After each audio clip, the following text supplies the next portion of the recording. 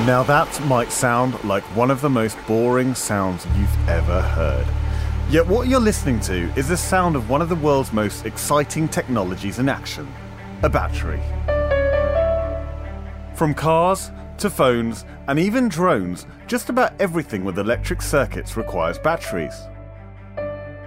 But while the 21st century has seen a revolution in technology, the batteries themselves still have a way to go. I'm Kunal Dutta, and you're listening to the Energy Podcast brought to you by Shell. In each episode, we'll be asking the big questions of how the world will meet its future energy challenges. We'll be talking about how to capture carbon and jargon-busting blockchain. Today, however, we are talking about batteries. And when you think of that technology and its impact on the future, the chances are this man isn't far from your mind.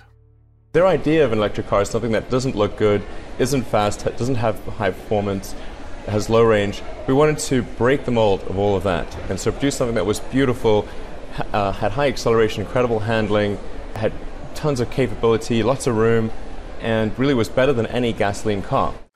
Elon Musk is, of course, the co-founder of Tesla, the company that went out to prove electric cars could be sexy. Today, there are 3 million electric cars on the world's roads, and by 2030, that could have increased to 125 million, according to industry predictions. Of course, all of this brings a challenge.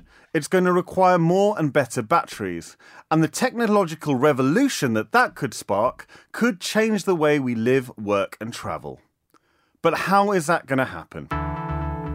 To answer this, I headed to Oxford, the place where nearly 40 years ago, critical research into rechargeable batteries was first conducted. There I met a small startup who are trying to crack some of the field's most important challenges. Now, remember that sound you heard at the beginning of the podcast?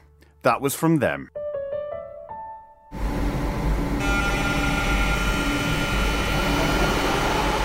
Hi, I'm Christoph Birkel. I'm the co-founder and CEO of Brill Power.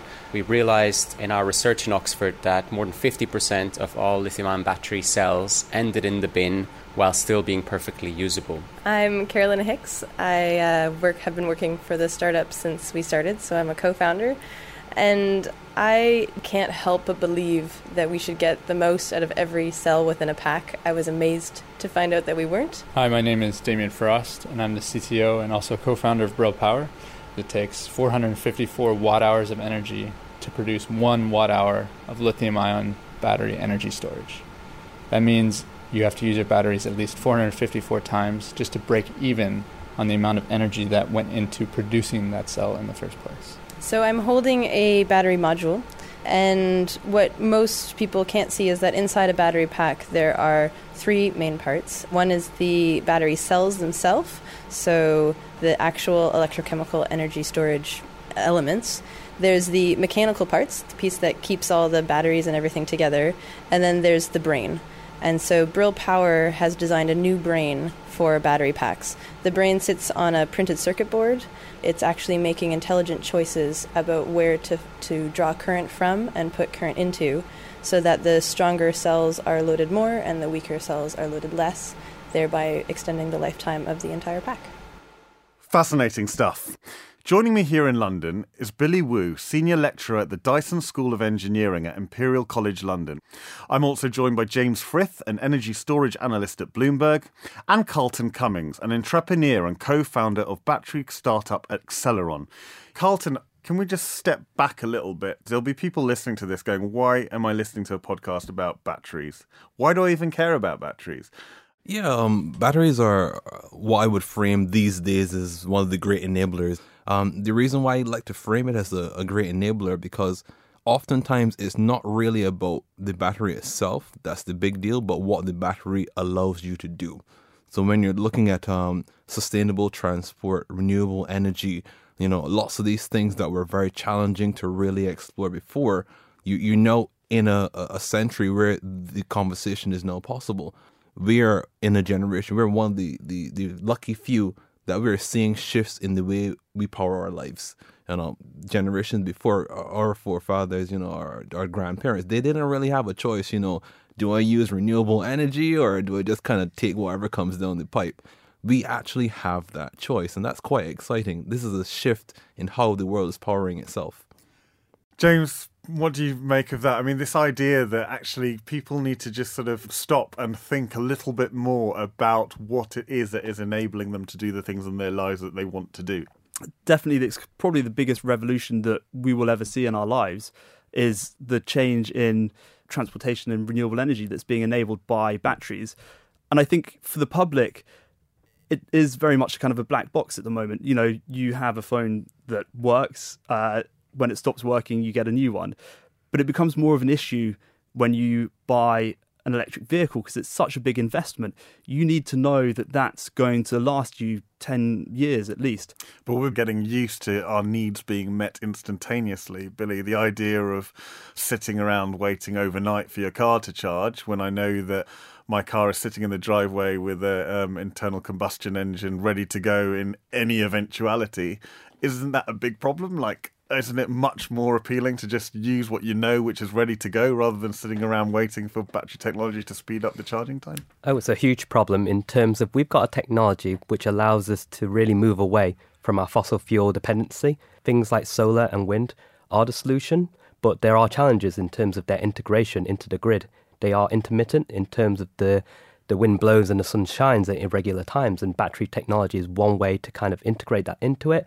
And it allows us to reduce that carbon emission. But just because we've got the technology doesn't mean that it gets adopted, because people are generally irrational. So we have this great technology that allows us to move away from petrol and diesel. However, things like refueling times, it just kind of affects people's mentality. Things like range anxiety, which people worry about running out of charge and not being able to charge again, that really affects how people buy into the technology. James, is the future of electric cars as promising as it could be, or is it all hinged on how battery technology develops? I think a lot of it does ride on how battery technology develops, but I think, you know, what we're seeing now is that all of the big OEMs are getting behind... original equipment manufacturers, so the car manufacturers. Yeah. You know, they're all getting behind this now. We see that Jaguar Land Rover have launched their own electric vehicle, so the pace is really picking up. And, you know, I think once you have such critical mass, actually the technology is going to take off and it is going to get us where we need to go. We're joined now from Amsterdam as well by Marek Kubik, who's a market director at Fluence Energy. Now, Marek, you provide large battery packs for the grid. Do you think that this idea of a renewable future being powered by battery technology is really understood? No. And as we take a step back to this, energy storage is really the critical missing piece to this whole puzzle. And from an electricity network point of view, it's something that's never really been considered. You go back to the days when the first electricity grids were being built. They were really built on the premise that you couldn't store electricity. And battery energy storage is fundamentally something that transforms that. The direction of travel is towards more distributed and intermittent generation, but ultimately zero carbon. And you can enable that with storage. Carlton, your company, Acceleron, is trying to bring energy to off-grid communities in parts of the world. Just tell us a little bit about what that's like on the ground. So this idea, if you do want to balance intermittency, solar technology with battery technology, how easy is it? Yeah, Acceleron does do a lot of work with batteries or energy storage when it comes to off-grid applications. And there's some interesting challenges you meet, particularly with the work we do in developing nations, etc. I'm from an island, so I have that island perspective. And one thing we tend to learn to appreciate very quickly is the fact that I like to frame it as that there's no Amazon Prime. So when stuff breaks, you need to fix it there, or you need to wait a really long time. So from working in these kind of markets, we kind of realized that there are some simple values that were extremely valuable with energy storage, and serviceability was one of them. Being able to provide them a product that they could address in the market. So an example, when we did some work in Kenya, what we did conventionally, you would send a battery assembled, and it would work, and then it would stop working, and then you'd be like, tough, buy a couple new ones. We sent the battery as parts. We trained the guys in Kenya on how to assemble our batteries. We then let them deploy the batteries in the country, and we gave them the service and support to maintain the batteries in country. It's a very different perspective, but it's a little bit like a car. You wouldn't want to buy a car where if you get a flat tire, you need to buy a new car. It's a massive investment. And for these people, energy storage is a significant investment. So you want to treat it as such. So, a question to all of you then, really. I mean, this is the kind of missing piece when they say, you know, we need to move towards more renewables on the grid. You hear a lot about the solar panel and the wind turbines and the need to sort of power communities like that. But am I right then in thinking you can't do this at all without battery technology? It's one that has a "it depends" answer. Okay. So we're trying not to give you that engineering answer. Okay. It's one of those things where you can, but there's a consequence. Okay. You could do distribution of energy without a battery, but what the battery does that is really attractive is like a bucket. You can fill that bucket with whatever you need at a given time, you know, when it's available. Whether it's renewable energy, fossil fuels, it just gives you that flexibility. Whereas without the bucket, you need to do some clever scheduling and balancing to get everything to work. Which goes back to our point of people want stuff here and now. Exactly. And So not waiting you around. can see where you get that equivocal response. Like, you probably could, but do you want to? Yeah. How far are we from a world where we all have batteries in our homes? So, I mean, I think it's an interesting question, and the answer is it kind of depends completely where you are. You use the example of Germany, and actually, you know, Germany has a huge number of residential batteries. And the reason they have so many batteries is the government has had a very generous subsidy that's encouraged people to put batteries in place next to their rooftop solar. So we do need a bit of sort of government injection then, would you say? I think it's helped in Germany to date, but actually, you know, the government has stepped down that subsidy now because batteries are cheap enough that you can buy, you know, a new solar PV system and a battery, and it works on an economic basis. Actually, you get your money back over the lifetime. James, let's just look at this for a minute. I'm driving 100 miles. I'm in an electric car, and the equivalent of my fuel gauge starts to tell me that my battery is running out of power. This is range anxiety. It's a problem, isn't it?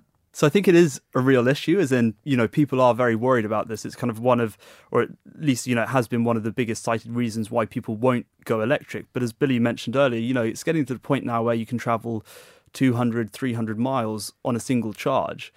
So in countries like the UK, you can cover a lot of the UK on that charge. It becomes a bit more of an issue in places like the States. But this is why there's so much interest in fast charging. If you're doing it on a long trip and you can just pull over, plug in for half an hour and get, 60% of your battery charge back. Yeah. Why can't that happen? Why can't there be all charging points?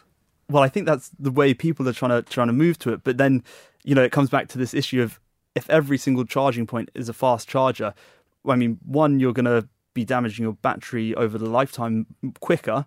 But the other one is that there's going to be a huge draw of energy on the grid. And that's where you start to have kind of real problems of you either need to upgrade the whole grid or start putting in lots of stationary storage batteries to help manage that. We took this question up to the team at Brill Power, who had some thoughts as well on infrastructure and how the concept of range anxiety might change as we move over to a world of electric cars. There's going to be technological solutions to this, and there's also going to be a bit of a change in our attitude toward the way we use transport and what we expect from transport. I think we're starting that shift toward more of a transport as a service, which will help overcome a lot of these challenges. There's fewer and fewer young people owning vehicles, more and more people just wanting the availability of transport in whatever shape or form that might be. That in combination with the advent of self-driving vehicles, that will fundamentally shift our relationship with transport. One thing we've seen is that consumers are starting to get smarter about what range anxiety actually means. So when consumers first looked at electric vehicles, they wondered, could I get to work? I think people didn't even realize how few kilometers or miles they were driving in their vehicles. And so the question has shifted from, do I have range anxiety for most of my trips, to how long will my battery be able to cover the range that I'm looking for? Maybe the modern smartphone is a great example of people getting over range anxiety. The old phones of yore would last weeks, but now we're quite happy with a phone that can barely last a day. And this has maybe been training us to get ready for electric vehicles. And now you see the phone manufacturer is starting to incorporate features so you can track the health of the battery of your cell phone. So I agree with Carolyn, the shift in thinking is moving away from range anxiety and now into lifetime. Carlton, you are obviously working on this sort of big project to try and retain or increase the battery lifespan. Is that fair to say? You're looking at me rather sardonically there. Have I got that wrong? Yeah, no, it's fine. What I was reflecting on is that what is today's challenge is often an engineer's opportunity. So we tend to get excited by problems. We did a lot of work in the early days in the idea of reuse of electric vehicle batteries. So we did a lot of exploration into the value that was left back, and a lot of times batteries that were considered no longer useful for driving in cars, electric cars, had 80% of their capacity remaining, 70% capacity remaining. Now, to put this in context, again, it's like an electric vehicle battery, 24 kilowatt hours. That's massive compared to what the average household would use. The challenge is you actually need to do quite a bit of stuff to it, trying to transform it to use or make it viable for the house application, because it's now a different application. It needs different things, but it's very much possible. And there's a whole business around, the idea of reuse, repurposing. It's an exciting space when you look at it. It's the whole area of, there are guys investigating how to develop new technology, how to package this new technology, what products to put this new technology into. And then there are a whole set of guys, what can we do with this new technology again? And that's often a lot of the space that we play in. How can we make best use of this technology? Marek, let me turn to you on that one. Is there anything that needs to be done to try and crack the potential wastage issue that could come as we move into this new battery-populated world?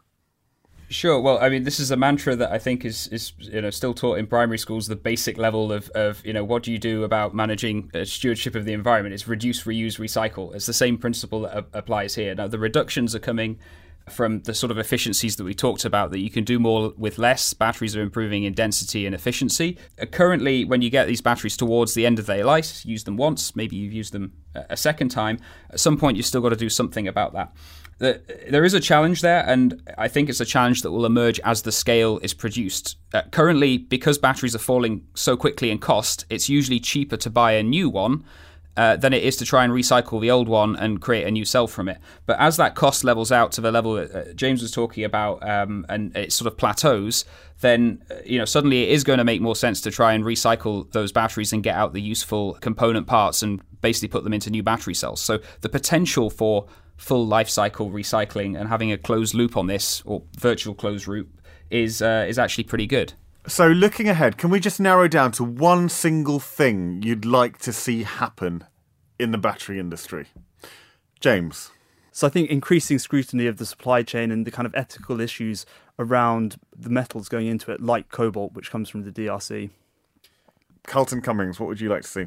Well, what I'd really love to see is more reflection and excitement globally on the future. I mean, we're at a stage where energy storage is enabling a lot of new things, from transportation to how we power our homes. That's exciting. So, reflection and excitement around that I'd like to see more of. Marek? I think I'd like to see the conversation move from megawatts and millions of pounds into the gigawatts and billions of pounds. But the thing that really needs to change to accelerate that is recognizing batteries as infrastructure assets. And Billy?